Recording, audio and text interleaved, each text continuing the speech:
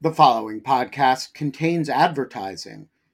To access an ad-free version of the Lawfare podcast, become a material supporter of Lawfare at patreon.com/lawfare. That's patreon.com/lawfare. Also, check out Lawfare's other podcast offerings: Rational Security, Chatter, Lawfare No Bull, and The Aftermath.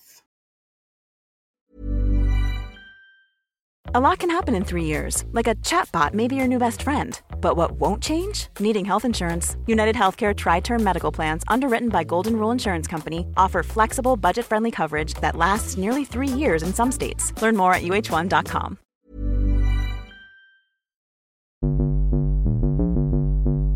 Welcome to Chatter. I'm David Priest. This week, NPR Morning Edition host and author Steve Inskeep on Lincoln, leadership, and difficult conversations. George McClellan thought Lincoln was an idiot and never changed his mind. I think that's an important insight when we think about our interactions with people who differ today. Maybe the goal is not to change someone's fundamental beliefs, but the goal is to get something done. I don't know that moderate would be the word for Lincoln. He was not the most radical anti-slavery guy because he believed that political reality and the Constitution limited what he could get away with. Right. But he insisted that slavery was wrong, that the system was wrong. The tragic part of this is that Lincoln surely knew the black laws were wrong, spoke about equality, but did not publicly denounce the black laws. He was focused on slavery. He was focused on this bigger goal.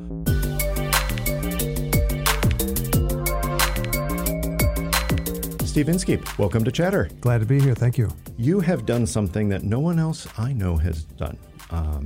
You have written 3 books about the mid-19th century that have been immensely interesting and drawn people into a period which often gets lost between the Revolutionary generation and the Civil War. Yeah. What first drew you to that period, and how have you continued to complete this trilogy with different characters? Thanks. I think partly it was because I didn't know the story. I grew up with a lot of interest in the Civil War, especially, which doesn't make me terribly unique, does it? So many people are into that history. And I knew a little bit about the Revolution and the War of 1812, but very little about what happened in between. It was just a kind of a fog to me. I can even remember being a little kid and reading about some reference in a Civil War book to the 1856 election, and it was like, wow, there was time, history before there were the Civil elections War. that far back. It just seemed so far away when I was a kid. Then as an adult, when I began writing some history, my first book was about Karachi, Pakistan, but did a lot of history of the India-Pakistan partition, a lot of other things. When I began writing history, I wanted to go back to something that I didn't know, that I wanted to learn, that didn't feel stereotypical in a way. And that's why I didn't dip into World War II, even though I'd been interested in that, or any number of topics that are really compelling and that you could write a great book about. But I wanted to go somewhere else. And I ranged back to the 19th century first because I became interested in Andrew Jackson, one of the most important presidents really in the country, even though his reputation is considerably diminished today. So we won't say a great president, but a very important president. And I discovered his long conflict with John Ross, this Cherokee leader, the long prelude to the Trail of Tears. And it's one of these stories where we all learn the one-page version of it in school. Or one paragraph, or perhaps. one paragraph, or even less. But we know the phrase at least, Trail of Tears. But what was the story that led up to it? How did that happen? And I discovered a 20-year story of the Cherokee Nation's battle through the democratic system, the emerging American democratic system, to hang on to their land, to which, according to a Supreme Court ruling, they were legally entitled. Ultimately, they were defeated and shoved off to the west through an illegitimate treaty and a terrible ordeal. But I found something kind of heroic and important in John Ross's long battle to stay where he was. And that has led to these other books, and it's led me back to much more famous ground, I guess. Lincoln is the most written about figure in world history, I think, other than Jesus Christ. That's the common thing that's said. But I felt that I came from a particular perspective for many reasons, one of them being that I'd written these other books about the 19th century and gotten a kind of global idea of what was going on at the time. Sure. One thing that you focus on there is the time period, but something else that stands out from Jackson Land, Imperfect Union, the story of the Fremonts that we'll touch on here as well. And then your new book, Differ We Must, about Lincoln's interactions with those with whom he disagreed. All of them, at some level, have a story of someone who was, at birth and perhaps soon after, seemingly ordinary. But through extraordinary times and through extraordinary people in their lives, became themselves extraordinary. That's not necessarily a theme you went in, it sounds like, trying to develop, and yet that's become your niche. Oh, well, thank you. I really appreciate that. I hereby claim that niche. I hadn't thought about it that way, but I think it's true, and maybe it helps me relate to these figures. Not that I'm saying I've become extraordinary or anything like that, but I came from Indiana, from the middle of the country, and have tried to make something of myself, and have ended up writing about these characters that in some ways I do identify with. Andrew Jackson grew up poor and was orphaned when he was fairly young and became super rich and powerful and famous. Also became a slave owner, we should note, and exploited people and did all kinds of horrible things, but was a war hero and a kind of hero of American democracy. John Charles Fremont was an illegitimate child at a time when this was an absolute mark of shame, and came up in the world and made himself famous through this incredible mixture of courage as a Western explorer and sort of war hero and self-promotion, talented writing that promoted the American West as a place to settle and also promoted him as the hero of it, along with his wife, Jessie Benton Fremont, who was kind of his press secretary almost, or publicist or press agent, co-editor and consigliere. And they were fascinating figures. And of course, Lincoln looms over all of this. Mm-hmm. He was a minor character in the other two books, and he's somebody that you're encouraged to identify with when you grow up in Indiana because he spent most of his youth there. Indiana can't claim to be the state where he was born or where he rose to fame, but it is the state where he lived in a frontier area in a log cabin and had to work with an axe to chop down trees from farm fields from the age of about 7, and dealt with his mother dying when he was very young, and was virtually uneducated, but more or less taught himself to read and taught himself about the world. And above all, as I write in this book about people, he educated himself about people. Yeah, I feel it too. I grew up in central Illinois. Okay. And reading through Differ We Must, the many references, and I will say more references than the average book I read, to Bloomington, Illinois, and of course to Springfield and New Salem and others. It's an absolute joy. And, and seeing the names of people that have local flavor in central Illinois, like Judge David Davis, and Jesse Fell may or may not appear in the book, but it's kind of nice to feel that connection to something that otherwise is distant history. Yeah. You know. Yeah, I mean, it was fascinating to me, too, to learn about these places. Mm-hmm. And with all of these books, I tried very hard to understand the sense of place and I hope convey it. I mean, the first book is really all about maps. It's about white settlers changing the map of the United States to shove Indian nations aside and create these states that were just notional at the beginning. And I wanted to get that across to people, what that felt like, what the distances felt like, how long it took to travel from one place to another. And then the next book also had, I hope, that sense of place as the world changes and it takes so long to travel across the West, but railroads are spreading and so forth. And we see the culmination of it here in Differ We Must. And you see what that means for society, not just being able to travel farther and faster, but information moves faster, which is a big deal. Absolutely. You already mentioned that there have been a few books written about Lincoln. By my most recent count, 84 quadrillion books about Lincoln. I think that's exactly correct. And people have covered just about every angle you would think. Everything from Lincoln's ethics to his relationships with Joshua Speed in particular and others, to Abraham Lincoln Vampire Hunter, right? Yeah. And yet you found a new angle. You found the angle of looking at Lincoln through the lens solely of his interactions with, usually conversations, but interactions with those with whom he disagreed or who disagreed with him. Mm-hmm. What drew you to that device in the first place? Because it is a new way of looking at this person who has been studied so well. I mean, the main thing was that the vampires were already taken. I mean, that would have been awesome. And you didn't want to do werewolf or zombie. No. I could have Abraham Lincoln zombie hunter. That would have been great. I'm just now, my head is exploding with all kinds of ideas for alternative books. I started out thinking, all these books that you mentioned are about the interaction of characters. The Jackson Land is not just about Andrew Jackson. It's about Jackson and John Ross. And they dueled from a distance, but they nonetheless dueled. The imperfect union is about a marriage, about an imperfect union of another kind. And this is about, so I wanted to write about Lincoln's interactions with other people. And I got a notion in early 2020, I guess, that maybe I could tell Lincoln's whole life story through a series of meetings with different people. The first one that came to mind, as somebody who grew up in central Illinois, maybe you grew up hearing this story, I don't know. When Lincoln was a young man, at age 23, living in this little village called New Salem, which is the first place he lived on his own, he was accosted by a group of bullies known as the Clary's Grove Boys, who kind of roughed up, brutalized even any newcomer in town.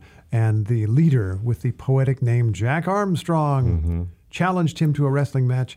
And Lincoln acquitted himself well enough that he earned their respect. And in fact, they became his friends. And the Clary's Grove Boys ended up supporting him politically, even though they differed. So I thought, wow, that's a great story. In the end, it's barely mentioned in the book. I wrote a whole chapter. I threw it out. I found other ones more meaningful. But I, gradually pulled together a way to explore his life through these differences. And then, mainly because of events. It's 2020, it's 2021, 2022. I realized that the story that's relevant is not just the difference and the great diversity of America. It was diverse then as it is now, and these characters are reasonably diverse given the time period, I think. And but it was the difference, or rather, it was the disagreement. Yeah. It was disagreeing that is what we're dealing with now. And how do you manage that? And what can you really accomplish by talking with someone on the other side of the table who differs with you? And what I found interesting about it, Steve, is it wasn't that he always went into the conversation not knowing what would happen, and a disagreement just happened to come up. So often, he knew that this was going to be an interaction that would be at least politically, certainly socially, and in some cases just very viscerally, personally difficult for him. And yet you can almost see a picture of him just kind of, getting his chin set, swallowing and saying, all right, I've got to do this, right? Yeah, the Fremonts reappear in this book. John Charles Fremont does something that he was not really authorized to do as a general out in Missouri in the Civil War. And Lincoln tells him, modify your order. Fremont wanted an order of emancipation. He wanted to free enslaved people, but Lincoln didn't think it was the right time or that it was Fremont's business to do that. And so he said, modify your order. And rather than just obey, which is, what someone ought to do with their commander-in-chief, I guess, he sent an emissary back, Jessie Benton Fremont, his wife, all the way back to Washington to argue with the president. And Jessie immediately sends a note over to the White House saying, I'm in town, I'd like to meet with you. And according to Jessie's recollection, Lincoln flips over her card or whatever she sent over and sends a one-word reply because she's asked for an appointment time, and just writes, now. It's so great. It's so great. But it's exactly what you're saying. He knows this is not good news, that she is in town. He's like, come right over. Let's deal with it. And yet these conversations, with so much that has been written about Lincoln and so much that has been discussed about his life, many of these conversations were private. They were him and someone else, no note takers present, which raises the issue of the research and your confidence in the stories to tell them, often with quotes from those who did write letters afterwards and such. Yeah. But talk both about the joy of the research for this book and digging into archives in Illinois and elsewhere. Yeah. And then also the conversations where you really wish you could have captured them, but you weren't confident enough to really write them out as a full chapter. I really appreciate this question, and I especially appreciate it getting from someone from an intelligence background, because you obviously understand how vital it is to confirm. Sources matter. Yeah, a lot. They're everything. And for starters, the sources partly or largely determined which meetings are in this book and which are not, the 16 meetings. There are people that I would love to have represented in this book, and there's not a reliable enough record. Can you give me an example? I'll give you an example. I mean, there's a dressmaker, Elizabeth Keckley, who had been freed from slavery. She bought her way out of slavery, which was a thing that people did. They would earn money on the side if they were allowed to, and they would pay off their masters, which is astonishing. But she was a dressmaker. She then moved to Washington after her winning her freedom. She was a dressmaker to Verena Davis, Senator Jefferson Davis's wife. And when the Davises left Washington because Jefferson was going along with the secessionists and going south, Verena says, "Come on south with us." And Elizabeth Keckley says, "No, thank you," understanding that her chance of remaining free was less the farther south that she went, although slavery was legal in Washington where she was. And she ended up instead being a dressmaker to Mary Todd Lincoln and spending enormous amounts of time around the White House and writing a controversial memoir, a kind of tell-all memoir about her experiences that made Mary Todd Lincoln look very bad. And there are a few scenes where Abraham Lincoln appears, but there wasn't quite enough there for me. And in fact, biographers of Mary Todd Lincoln have given reasons that Elizabeth Keckley's recollections of those scenes just aren't too credible. Yeah. And even if they were credible, they just don't quite say enough. There's not enough there. So I had to focus on the meetings where I had a source. I've done this with all my books. I've chosen my characters frequently based on who left a written record of what they thought. Right. And who left a good written record, and who had their, yeah. And so in any case, I picked these things out, and there's only occasionally two complete sides of a meeting. Lincoln didn't leave a lot of recollections, didn't have time to write a memoir, obviously having been assassinated. But there often are multiple accounts. I think of the meeting with Frederick Douglass. If you have a minute, I'll just go through what the sources are. So this is Frederick Douglass has been a critic of Abraham Lincoln, but is also supporting the cause broadly.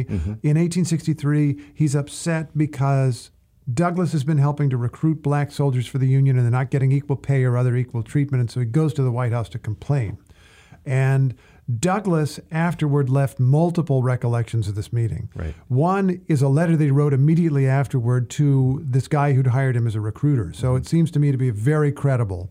Then he discussed it later in speeches and in newspaper articles and added a few more details. And so I think there is a quite credible account of the conversation, at least from one point of view. For Lincoln's side, there's not a direct account, but certain things are known about the meeting. For example, Lincoln in the meeting acknowledged that he had been slow to provide equal treatment to black soldiers, said it was for political reasons because he was constantly struggling against this tide of racial bias, and he did everything that he could as quickly as he could. And we know that after that meeting, months after that meeting, Congress finally did provide equal pay for black soldiers. So we have a sense of a narrative, a sense of a plot, and we have some sense from Douglass's point of view of how the meeting unfolded, how it went. And then there are other sources having to do with the context. Newspaper stories about what was happening at the time and various other events and various other memoirs and other letters that Douglass sent on other topics. And if you put all that together thoughtfully, I think you can reconstruct the meeting. I mean, another one that's a little harder, although I still included it and believe in it, is the Jesse Benton Fremont meeting. Yeah. Again, one side of the conversation, Jesse's, and it's not immediately afterward like that Frederick Douglass example. It's years and years later in a memoir that she wrote. But what I was able to do there was fact check a little bit of it against a bit of a record of Lincoln's view of this. Lincoln met Jesse Benton Fremont and then walked away, but later talked with his secretaries, John Hay and John Nicolay, about it. And they wrote a gigantic biography of Lincoln in which they quoted his version of events. And if you apply those two accounts thoughtfully, with an awareness of the limitations, you can get something of a reconstruction of what happened. And to be fair, you are not writing this as an academic historian. You are seeking to use the conversations to make a point about the context, the times, Lincoln's growth, and a story like, especially Douglas, but also the Jesse Fremont story. You need those stories as a writer to tell the wider story around it, even if some aspects of the conversation are not perfectly knowable. Yeah, and when you talk about the wider story, a lot of that is documented, and it's so useful. I mean, I'm thinking about David S. Reynolds, an amazing historian who wrote a book a couple of years ago called Abe. And it's a kind of cultural history of Lincoln.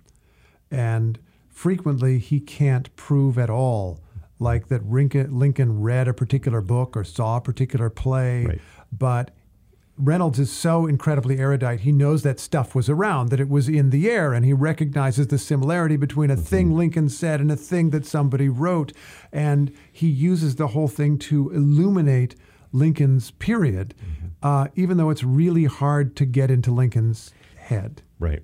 I will say that there are some vignettes in here that are, I don't want to say predictable, but it would have been hard to write this book without them. Obviously, Douglas being one of those. Both Douglases, really. Yeah. Stephen Douglas as well as Frederick Douglass. I think McClellan, Pendleton makes sense. Seward. William Flourville floored me.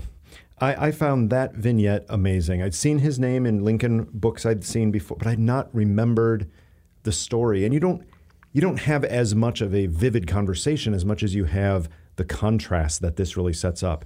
Can you tell the story of William Flourville and how you use that to illuminate an aspect of Lincoln? Thank you. Yeah. William Flourville, this is one of the hardest ones to write, partly because of the lack of documentary evidence, although there's some. William Flourville was an immigrant from Haiti, which had won its independence from France just a few years before his birth. So his parents would have been enslaved. He was born free, but in a country that was devastated by war and isolated by the international community because other nations did not want to recognize this black republic. France certainly didn't. The United States was terrified. Multiple presidents just blew off the recognition of this country's independence. So he ended up coming to the United States effectively as a Haitian refugee, which I'll just pause for a moment to note, this is the second straight book where I've run into Haitian refugees. I mean, this is a constant flow of people from a troubled country that is not, just it's the 2010 earthquake or whatever. This is, this is a couple centuries. And the United States has been intimately connected with the trouble and sometimes helping to cause the trouble in this And yet, country. as an aside, go back to when you were growing up in Indiana. Did any history you read mention this immense influence on Haiti, the revolution, the independence, on early American history? No. It's a black spot for so many of us. No, not at all. So Flourville comes from there, goes to Baltimore, then New Orleans, then ends up in Springfield. There's a story that he ran into Lincoln as a young man in New Salem and cut his hair. And I left that out of the book because I'm just not sure I believe that, or that I can prove it anyway. And in any case, but what is known, and there is a good documentary record of this, or an adequate one, is that he became a barber in Springfield. He did shaves and haircuts. You could subscribe to his service, which tells me that if you work downtown, you could just drop by every day, few days, every week, however often you thought you needed to get shaved. He would shave you and cut your hair when you needed it. And he did that for Abraham Lincoln. And it's clear to me from the available record that they were friends, that they knew each other's kids and families, that they lived not far from each other because it was a very small city, and that Lincoln did legal work for him even as Flourville was cutting his hair. So they're effectively small businessmen in that sense on an equal footing, performing services for each other. But of course, legally, they're not equal at all. Flourville is in a different world entirely because Illinois has these black laws, special laws for black people that say they can't vote, they can't testify in court, they can't serve on a jury, they have to file evidence of their free status with the county clerk. After a while, Illinois even says you have to file a bond if you're black to even move there. After a while, even that is not adequate, and so they ban black people from moving to the state. It's just astonishing. And so Floraville's in this different world, but has this intimate connection with Lincoln as a rising politician. He's putting his hands all over his face. Yeah. And there is this story that, Carl Sandburg repeats. Many people have put into books that Lincoln, after the 1860 election, is thinking about growing a beard. This girl has written him a letter, which really happened, encouraging him to grow a beard. And he wrote back saying, why would I do that? People would think it was silly. But then he's thinking about it, and after the election, he goes to his barber and he says, Billy, let's give him a chance to grow. That is the story. Nothing that Floraville said was recorded. Nobody bothered to record that, which annoys me even as I say it. Right. But I sit there and I think, first, I don't know if Lincoln really said that or not. Somebody said that he said it. But I'm pretty sure that Floraville had something to do with the beard, because it's a Shenandoah beard, which is not a term that I'd ever heard before, but that just means a beard that's down around your chin. Yeah. And it's been cut away around it's not like yours, David, where there's a little bit of mustache and a little bit underneath. Somebody has very delicately shaved around the mouth. And Floraville was the man with the razor. So he had something to do with sculpting this beard that is possibly the most famous political symbol in American history. Right. He was present at the creation. He helped to create it. And did that for Lincoln and with Lincoln, even though they were living in different worlds. Yeah. And I'll add, I guess, the tragic part of this, although I try to understand it, is that Lincoln surely knew the black laws were wrong, spoke about equality before great crowds, but did not publicly denounce the black laws. He was focused on slavery. He was focused on this bigger goal, but did not talk about this disability, in effect, that the law imposed on his neighbor. His political allies sometimes did, and they were crushed because there was so much racism in Illinois. Yeah. And it gets to the larger theme that cuts across so many of these conversations, is the picture of Lincoln as, I guess the pejorative term would be a politician. Yeah. But I think the more positive phrase of that is somebody who learns to prioritize, knows what his ultimate goal is, and realizes, can't get there yet, so I need to do X, Y, and Z to get there. And in the act of doing X, Y, and Z, if not compromises some core principles, really challenges some things that he knows are wrong. The fugitive slave law is a famous one. Things that he knows are wrong, but you know what? We're not going to fix it now. And we need to build coalitions. We need to get people together for the greater goal. That comes from some of the very early conversations you talk about all the way through to the end. I really appreciate you saying that. Now, because I'm an interviewer, I have a question for you, if it's okay. Because I know that you have interviewed multiple presidents for your past work.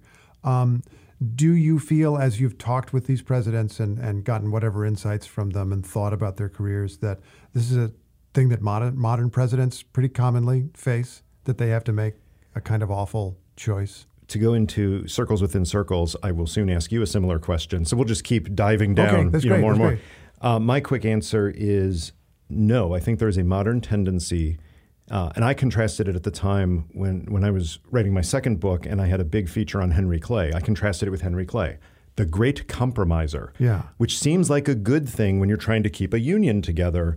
In today's day and age, if you're called the great compromiser, you're a loser. Like in politics, that means you don't have the guts to fight for what you believe in.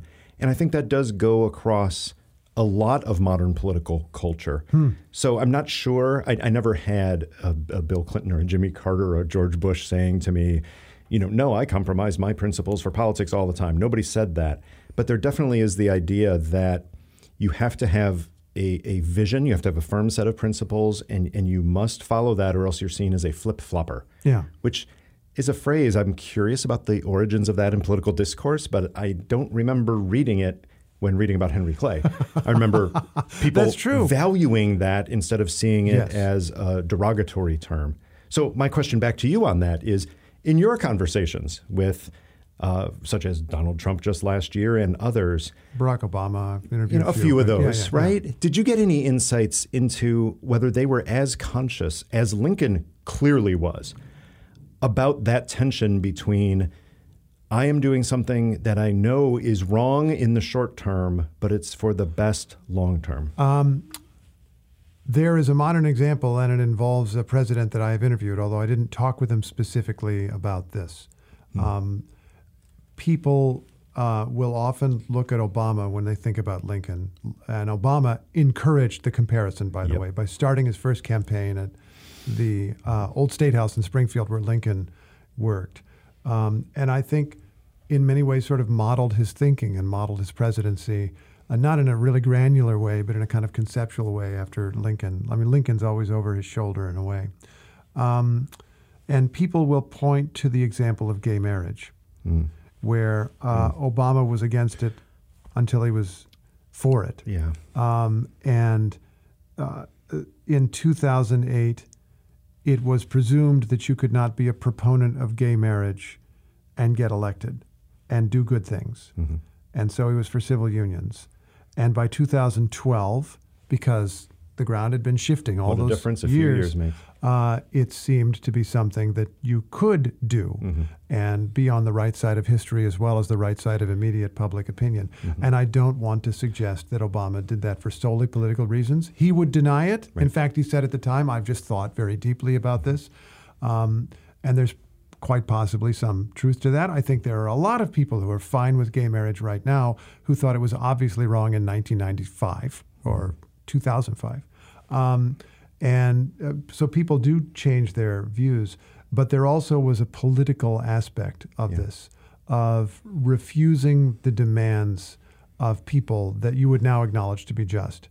But at a later time, when you could get it done, you got it done. And I mean, that's to me, a meaningful example of what we're talking about. Absolutely. A similar issue that just occurred to me is the willingness, and it seems in some cases the eagerness of Lincoln to talk with people that he knows will be a very difficult conversation. Yeah. Now, early on in his life, he tended to use the strategy of you tell the whimsical story. So somebody comes in, they say something you don't like, and instead of substantively engaging on something that you know you can't answer appropriately, instead you say, well, that reminds me when I was a boy splitting logs.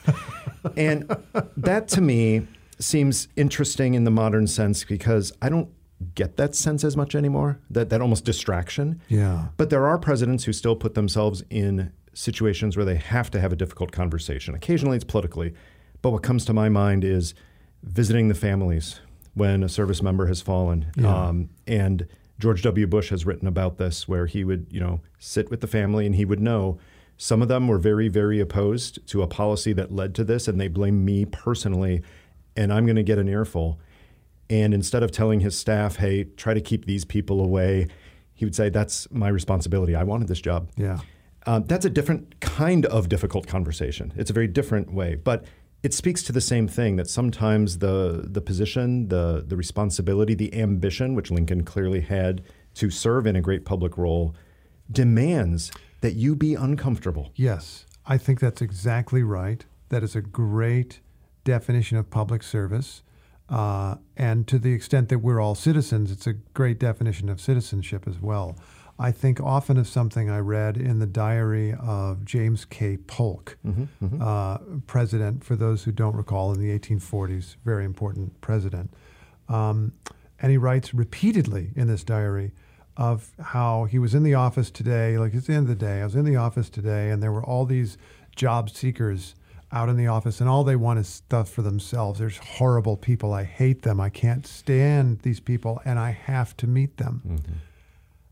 And that to me is really powerful because regardless of whether his opinion of these people is correct, he is saying, I'm the most powerful person in this republic, and I am beneath these people. They demand my time, and it is my obligation to give them some of my time because I serve them. Yeah. That's a really powerful thing.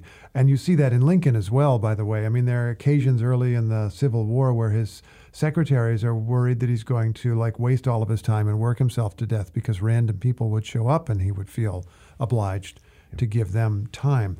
And some of those were very difficult conversations. Mm-hmm. Lincoln did lean into those kinds of encounters and also leaned into encounters with anybody who wanted to debate him.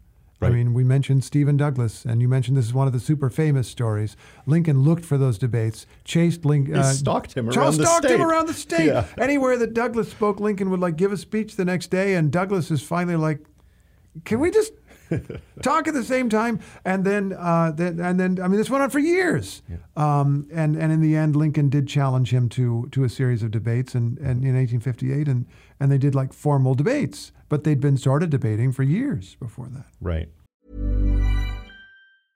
Selling a little or a lot? Shopify helps you do your thing however you cha-ching. Shopify is the global commerce platform that helps you sell at every stage of your business. From the launch your online shop stage to the first real-life store stage, all the way to the did we just hit a million orders stage. Shopify's there to help you grow. Shopify helps you turn browsers into buyers with the internet's best converting checkout. 36% better on average compared to other leading commerce platforms. Because businesses that grow, grow with Shopify. Get a $1 per month trial period at shopify.com/work. Shopify.com/work. Life is full of what-ifs. Some awesome, like what if AI could fold your laundry? And some, well, less awesome, like what if you have unexpected medical costs? United Healthcare can help get you covered with Health Protector Guard fixed indemnity insurance plans. They supplement your primary plan to help you manage out-of-pocket costs. No deductibles, no enrollment periods, and especially no more what-ifs. Visit uh1.com to find the Health Protector Guard plan for you. Hey, Lawfare listeners, Ben Wittes here. Want to tell you about the first time I got a report from the folks at Delete Me. It was shortly after I started using the service back in 2022, and they sent me their first privacy report. I have since gotten 8 others, and it contained some shocking information. They had removed my data from 56 separate data brokers, that this had included 133 separate records, including 621 individual pieces of personal information. The data broker with the most information about me was a company I'd never heard of called People by Name. And here's the thing. Since then, every couple of months, I've gotten another privacy report from Delete Me, and it always contains more information that they have removed from the data brokers about me. In the second report, they informed me they had removed my stuff from 41 data brokers, and that the one with the most information about me was called HLEC. I have no idea what HLEC is.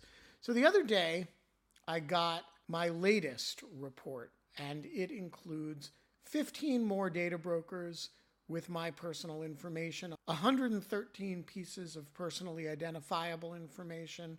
Big culprit this time is something called My Life. Well, I want to tell you that they don't have My Life anymore.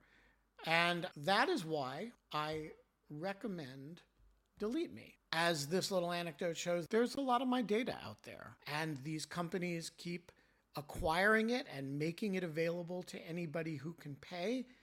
And I have slept a little bit more easily ever since I found a solution to this problem. And I want to stress, as I do every time, that I started using this before Delete Me started advertising with Lawfare.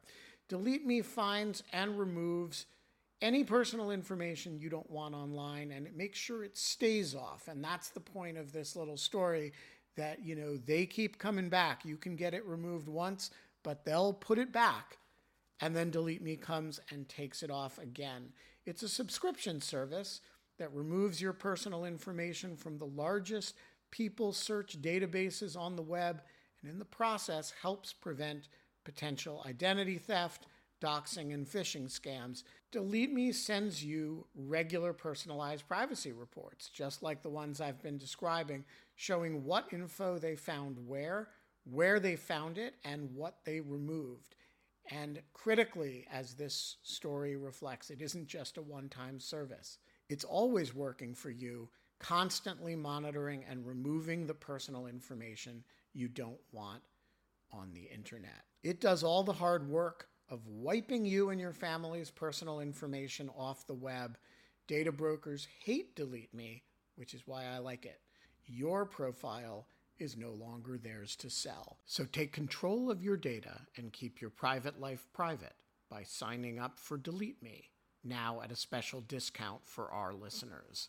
Today, get 20% off your Delete Me plan when you go to joindeleteme.com/lawfare20 and use promo code lawfare20 at checkout. The only way to get 20% off is to go to joindeleteme.com/lawfare20 and enter code lawfare20 at checkout. That's joindeleteme.com/lawfare20, code lawfare20.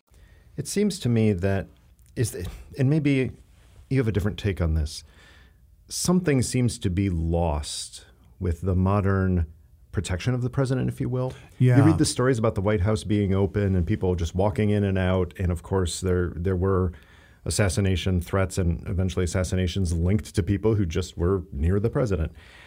So I understand the security part of it. But is there something lost by a president who, unlike Polk, never actually has to interact with the people except at a town hall that's arranged for media? Yeah, 100%. 100%. I mean, think about how much you learn just going down to the coffee shop sometimes, and you overhear a couple of conversations, or you ran into somebody you didn't expect to run into, and you can gain a lot from that, and you can gain a lot from what people have to tell you that you don't want to hear. I think a president loses all of that. I think, again, of Obama, who was conscious of Lincoln's example and tried to emulate it. I think he had a thing. I speak from memory here, so if I'm slightly wrong, I apologize. But my memory is that his staff would select letters from random people. Yeah. And he would personally answer the letters from random people. So that was as close as he could get to the random people sitting in your anteroom waiting for a minute of your time. Right. And maybe it's as close as you could get in the modern presidency. But I think it's possible that any presidency would be different if the president were able to just go for a walk down Pennsylvania every once in a while. There is not a substitute for that, but a parallel to that, which was not true in Polk's day or Lincoln's day. It's only a modern phenomenon. That actually is the intelligence briefing, is the idea of getting ground truth that you may not want to hear. That's the purpose of intelligence. Now it's limited to national security. It's not telling you how people feel about this economic proposal. There should be an emotional intelligence briefing, perhaps. There should not. Oh, those briefings would get ugly fast. I would never be a briefer again at that point. One story I need to let our listeners hear about is a wonderful one that you tell. It's one of my favorites in your new book. And it's the entire, there is a conversation there, but the entire story around Lincoln and Lean Bear. Tee this up. Talk about the background to this and whether this was almost as difficult to write emotionally as it was to read it. It's very hard to write. This is a very sad story. I guess I'm not selling the book very well by saying so. Some people love sad stories. Okay, Steve. Well, this is a sad one. This will get you. Lean Bear was a Cheyenne leader, a leader of the Cheyenne Nation in what is now Colorado.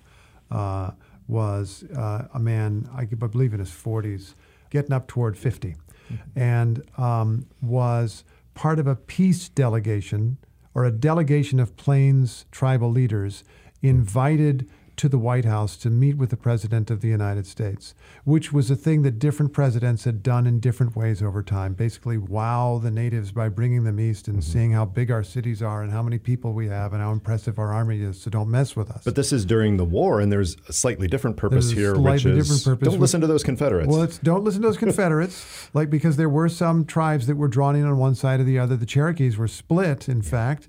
And they didn't want the war to spread out there, and they also didn't want a separate war. Lincoln wanted one big war. He didn't want to focus on Indian wars. Yeah. He'd already had one in Minnesota that was a big distraction and an utter tragedy, which we could also talk about. And he did not want another one in Colorado, where white men had discovered gold and were encroaching on Cheyenne and other tribal lands. And so they brought a bunch of people east to encourage them to be peaceful. And it's a fascinating meeting for which there are actual transcripts of what people said. I mean, not perfect transcripts. In fact, the newspaper accounts are slightly different, but they're pretty good. And so you have a sense of it, but it's part of a tragedy because the wrong people have been invited to the meeting. The Cheyenne leaders who are agreeing to come to something like this are not people who are inclined to war. If they would, they wouldn't be coming. The people who are inclined to war are the white settlers who aren't in the meeting. Yeah. I was struck by the end of this chapter when you write, and I mean, everything is, the whole story here, the Sand Creek Massacre, which some people have heard of, is the tail end of this, but you write, Lincoln needed quiet on the plains so he could focus on the Civil War, but he'd invited the wrong people to the White House. The delegates he asked for peace were not the ones responsible for the war. Yeah. Hard-hitting. And many of these are, of course. You can't read the story about Frederick Douglass and his bursting at the seams, trying to get Lincoln to do the right thing earlier, but eventually coming around to the fact that the president, who was very candid with him in that conversation, understood the political picture perhaps better than Douglass did. And you get this sense of respect that comes once they'd had that interaction. A lot of the emotional moments here, did you feel as if, as you were writing it, that you were taken away by so many of the human tensions that all involved these few years with these crucial decisions? I totally was, and in the two you mentioned especially so. The Lean Bear chapter is just was really hard to write and hard to think about. It's a failure on Lincoln's part. This is a meeting that didn't work.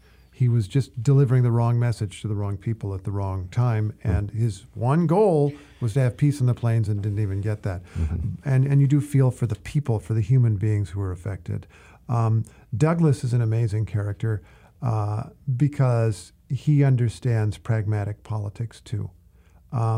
Douglass is an amazing character also because he's playing more than one role. I think about this a lot because he's an activist. And it reminds me of modern activists who've been in some way effective. They have to play an inside game and an outside game. Yeah. And the outside game for Douglass is saying, Mr. President, you're screwing up.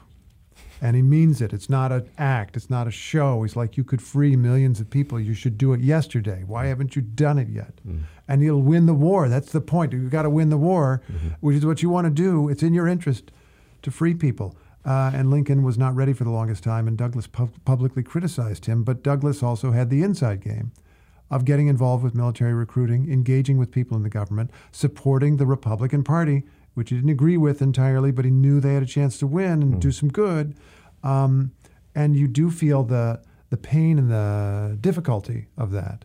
I've had a chance to do a few interviews about this book, and one of the very first ones was a live TV interview, and there are several people sitting around an MSNBC table, and one of them is Al Sharpton. And I thought, and I'm not saying Sharpton, Douglass, exact comparison or anything like that, but Sharpton is somebody who also seems to me, I don't know him well, but seems to me has played an inside game and an outside game. And we could go through all kinds of activists on a lot of different issues. They face that challenge. And in Douglass's case, it called on all of his intelligence, his sophistication, his understanding of the complex nature of humanity, but it must also have been just an enormous emotional drain to realize, I have to put up with such BS on the way to this thing that is just obviously right and should just be done. Yeah, almost inhuman patience, knowing what he knew and yet not being able to get Lincoln to where he wanted him to be at the right time. So it's a good story in persistence, if nothing else. Yeah. What about the flip side? I know this isn't a joint biography of Lincoln and Douglass, but it's the more I read about both of them and their interactions, the more I wonder how much influence did Douglass really have on Lincoln? Because Lincoln was aware of him. I think he'd read some of his writings. He certainly knew about the discourse and everything, but it doesn't seem as if Douglass himself moved Lincoln very often through his writings. Oh, well, now that is a great insight and one that I think happens throughout the book. Lincoln is kind of a stubborn guy. He says himself, in the meeting with Douglass, once I've taken a position, I don't think it can ever be shown that I retreated from it.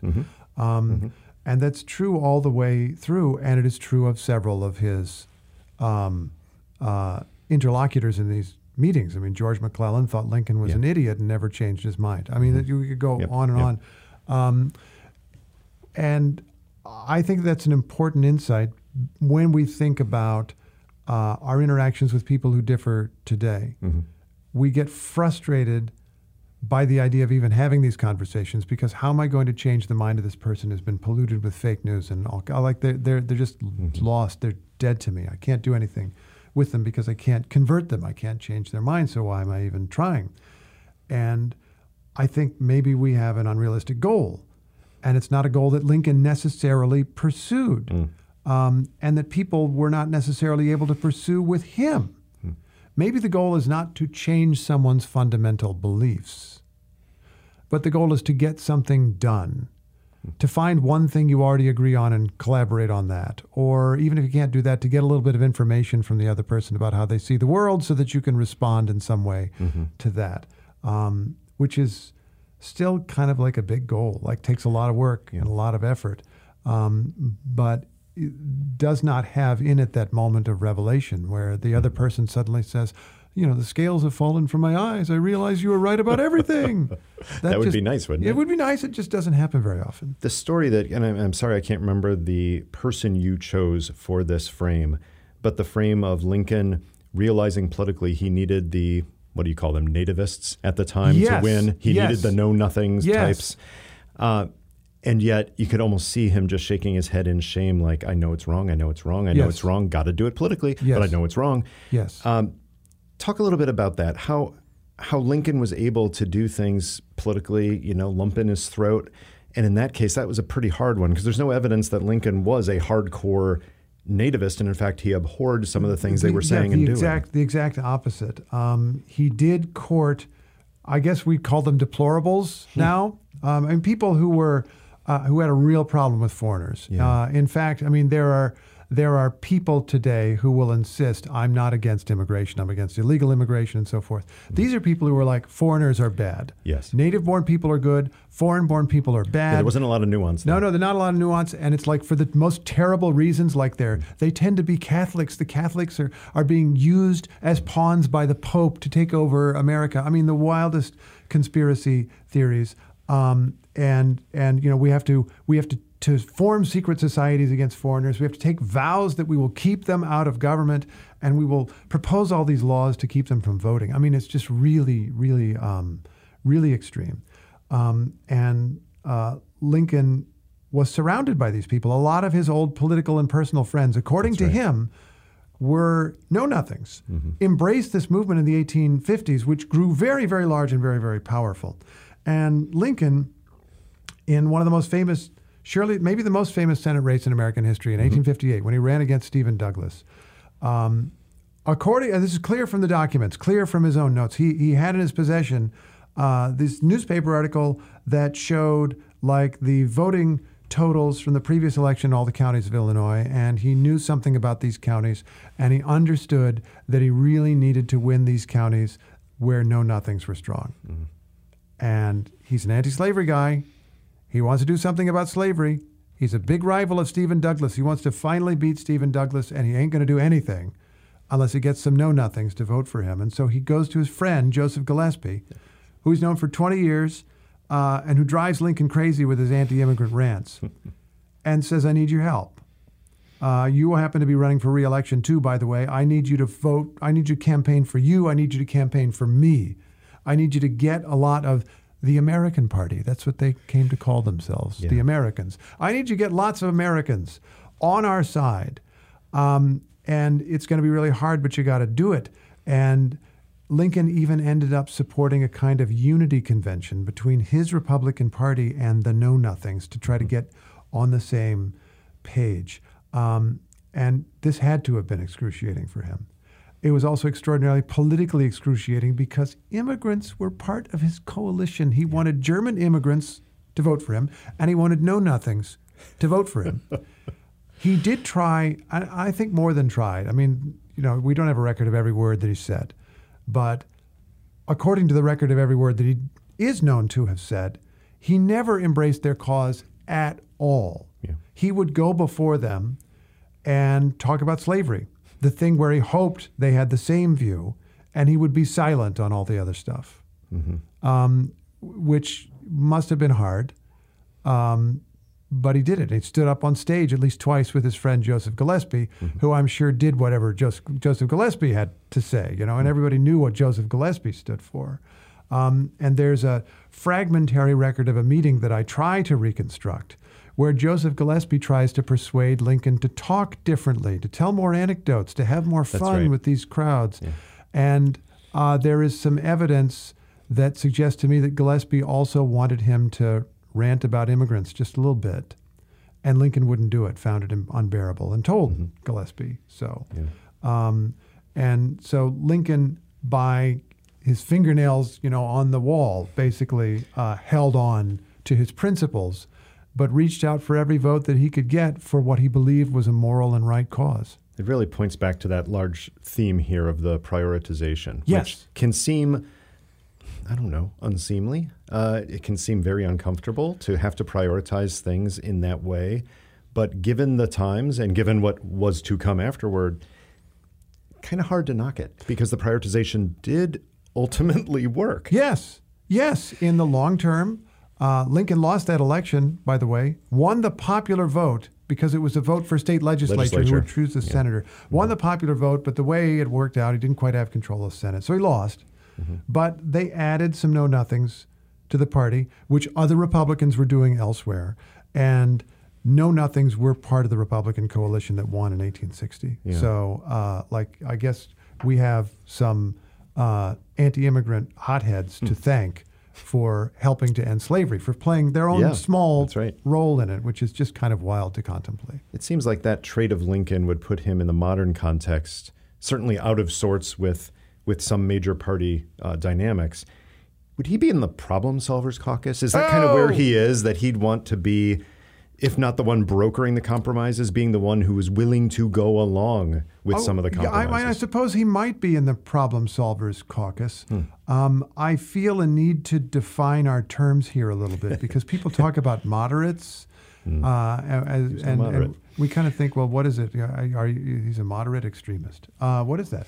What are you moderate about? You know? And we have a tendency to kind of despise the idea of moderates. I mean, Republicans are like, moderate? What's that for? Like they won't even admit to being a moderate because that would be the end of their career. And on the Democratic side, it's like, why are you moderate about my civil rights? Why are you? What's to be moderate about? And I think those are all fair complaints. So what does it mean even to be a moderate? I think about someone like Mitt Romney. Is Mitt Romney a moderate? It seems to me he is a conservative with very strong views on a lot of different issues who also believes in the Constitution pretty strongly. And so that's really not moderate. In any case, I don't know that moderate would be the word for Lincoln. He was not the most radical anti-slavery guy because he believed that political reality and the Constitution limited what he could get away with. Right. But he was as radical as he could be. And he had a radical belief that he said out loud that ultimately made it impossible for him to compromise with slave owners. We should remember this is the guy who ended up presiding over a civil war, leading the winning side in the Civil War. He insisted that although he did not demand immediate abolition because it seemed impossible to him, that slavery was wrong, that the system was wrong. He was unyielding on that. He was not moderate about that. He didn't say, I wish there was a little less slavery. Yeah. And there were actually people who, there's a character in the book who thought that slavery was kind of bad and he would like reform. Right. Slave reform. Just improve it a bit on the edges. Exactly. Can we figure out a way that we're not like borrowing money against? It's kind of missing the slaves? point. Yeah, exactly. Like you're not going to fix this system. It needs to be destroyed. So Lincoln was kind of not.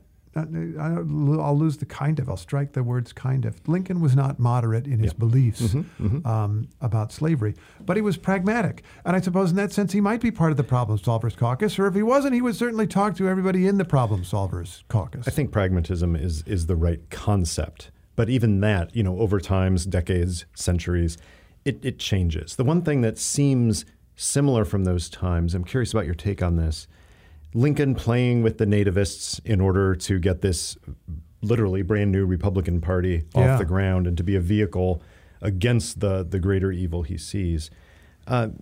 People are not, I think, yet predicting a breakdown in the party structure we've had for a while, but there are some parallels to the 1850s going into 1860 now with, different wings of the party taking on each other, perhaps more so than the other party.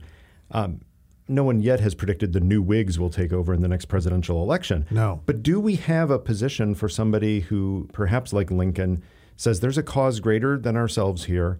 Let's work across what exists now as these party lines and, in a sense, reform the political landscape? Or are things just too ossified? Yeah, I'm thinking about that. Like, what would be the issue on which you would break off from either party successfully and start a new party? I mean, I guess you could say, like, I'm a Republican but not a Trump person, and so I want to start my own party. But they wouldn't have a lot of voters right now. Right. I mean, and even if it's constitutionalism, the issue is, well, guess what? Some of the Trump supporters believe they are the ones defending the true Constitution. Absolutely. So that might not be the hook that everyone thinks it is. No. And I mean, the Republican brand is toxic to people who are not Republicans. And I'm just stating a fact that you could poll on.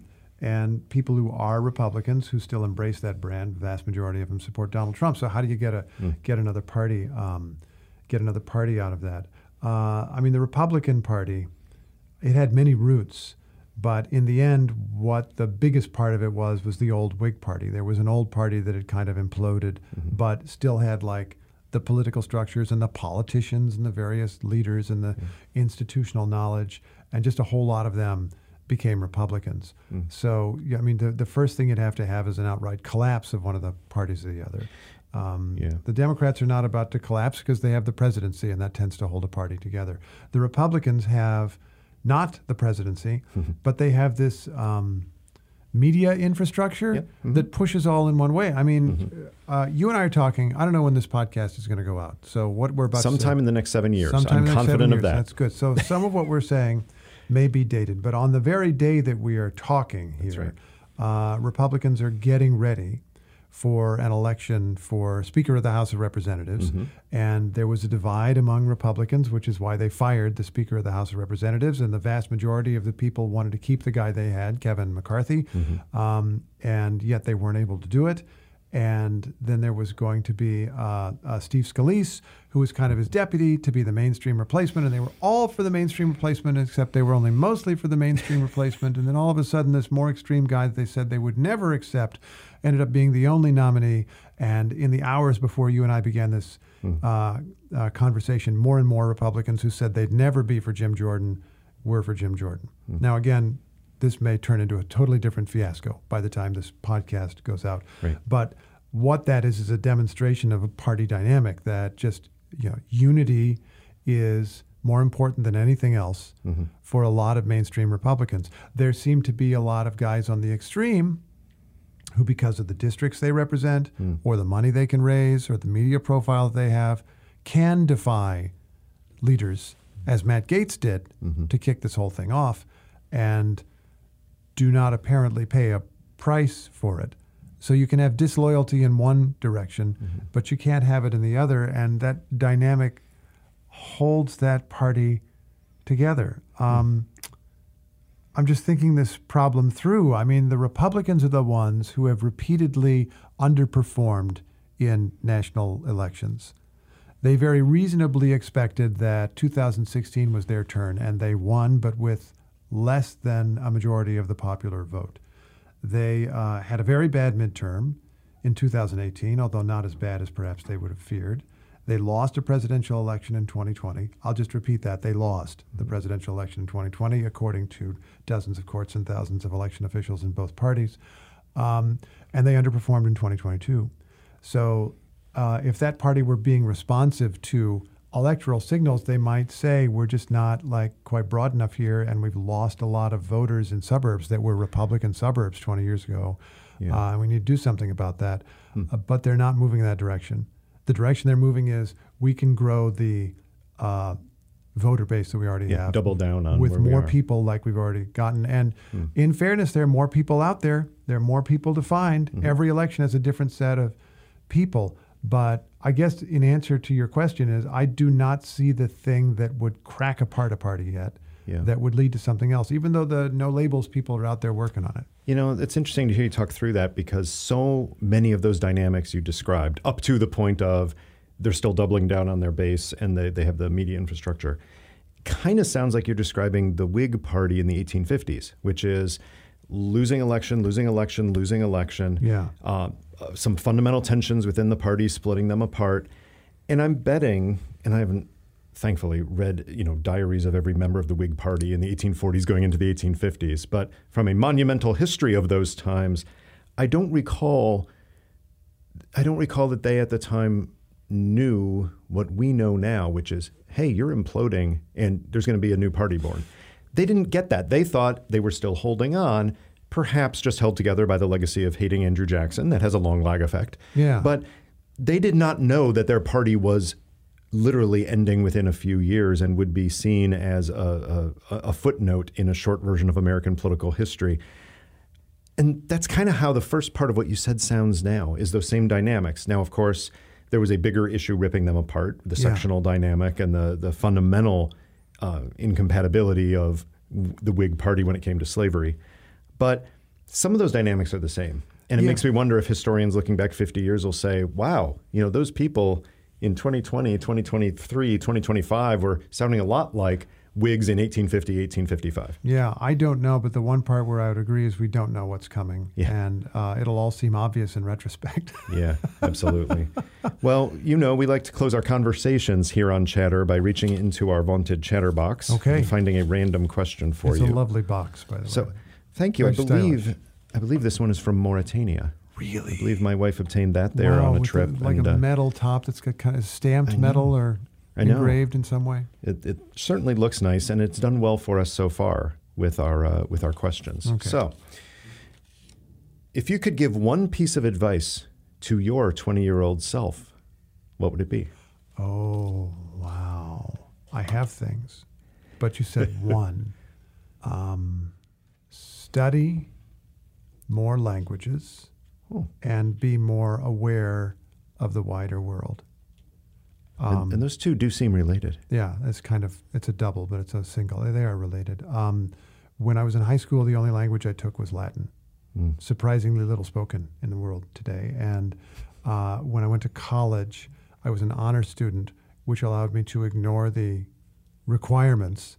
And so I got away without taking a language in college at all. Yeah. And I've spent my whole adult life catching up on that, teaching myself essentially, taking classes, enough Spanish to not actually die in a few South American countries, and studying Arabic very badly and studying a little bit of Chinese.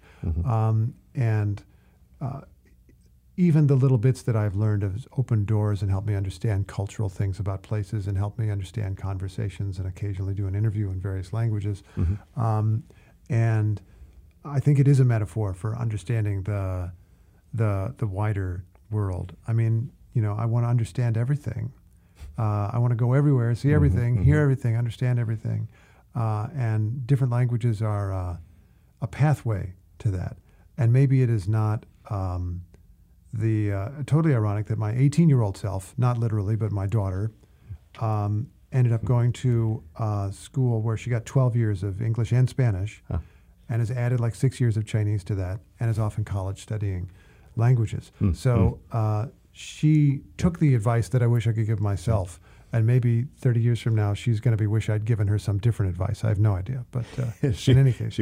She will have wished she read more 19th century American history. That's probably it, perhaps. Yeah. No, she told me actually that it'd be better if I wrote fiction, then more people would be interested in my books. My son has told me the same thing, except he puts it more bluntly. He said, Dad, when are you going to write a good book? Oh, I know. That hurts. And I keep thinking he'll grow out of it and realize what he said is not kind. No, he doubles down every time he thinks of it.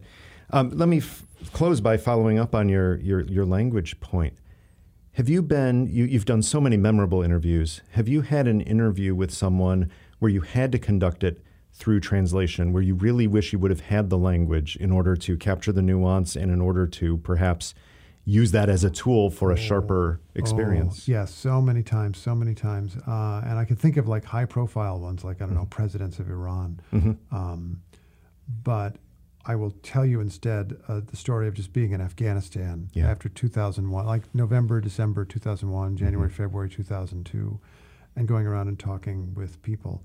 And I'm in a culture that is polite, where people are inclined to tell you what they think you want to hear, and I'm not making some kind of broad generalization. I'm just talking about the culture as it presents itself as well, and doing this through translation in a country where people have multiple languages. Yeah. So and I do feel like sometimes in places where you need to learn 3 or 4 languages to get along, like does everybody really have a total clarity in the depth and meaning of each language?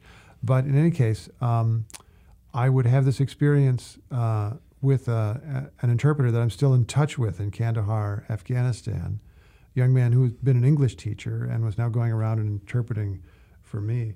And I would ask a question, and the interpreter would take a long time to interpret it, and then the answer would come back, and the answer might also be very long, and then he would finally turn to me and he would say, yes. Oh. And or whatever, or he'd give an answer, and then I would just think, I'm missing something. And so I would do this thing where I do this in single language interviews as well. I will repeat back what you told me because I want to make sure that I understood it. And sometimes that drives people further into an explanation, and sometimes they say you're just wrong and they explain it. So the answer comes back, and let's say hypothetically the answer is yes. So I repeat back what I understand that yes to mean, and then it goes back through the interpreter and comes back again, and this time the answer is no. Whatever it was the first time, it is the opposite the second time. And now I don't know, was he telling me what I wanted to hear the first time? Right. Was he telling me what I wanted to hear the second time? And so I have to go around a third time. But I guess maybe if there's any moral any lesson is that it does apply even in a solely English language conversation.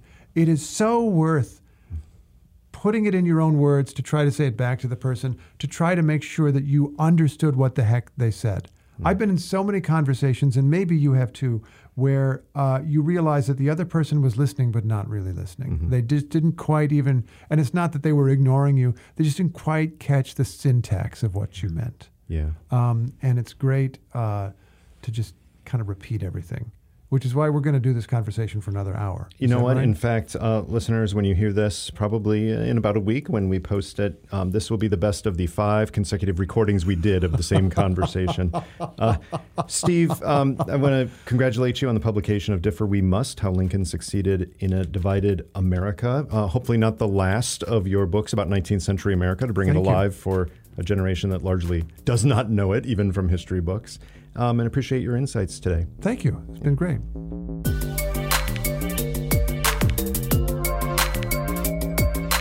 That was Chatter, a production of Lawfare and Goat Rodeo. Please subscribe to the podcast and find us on Twitter at ThatWasChatter.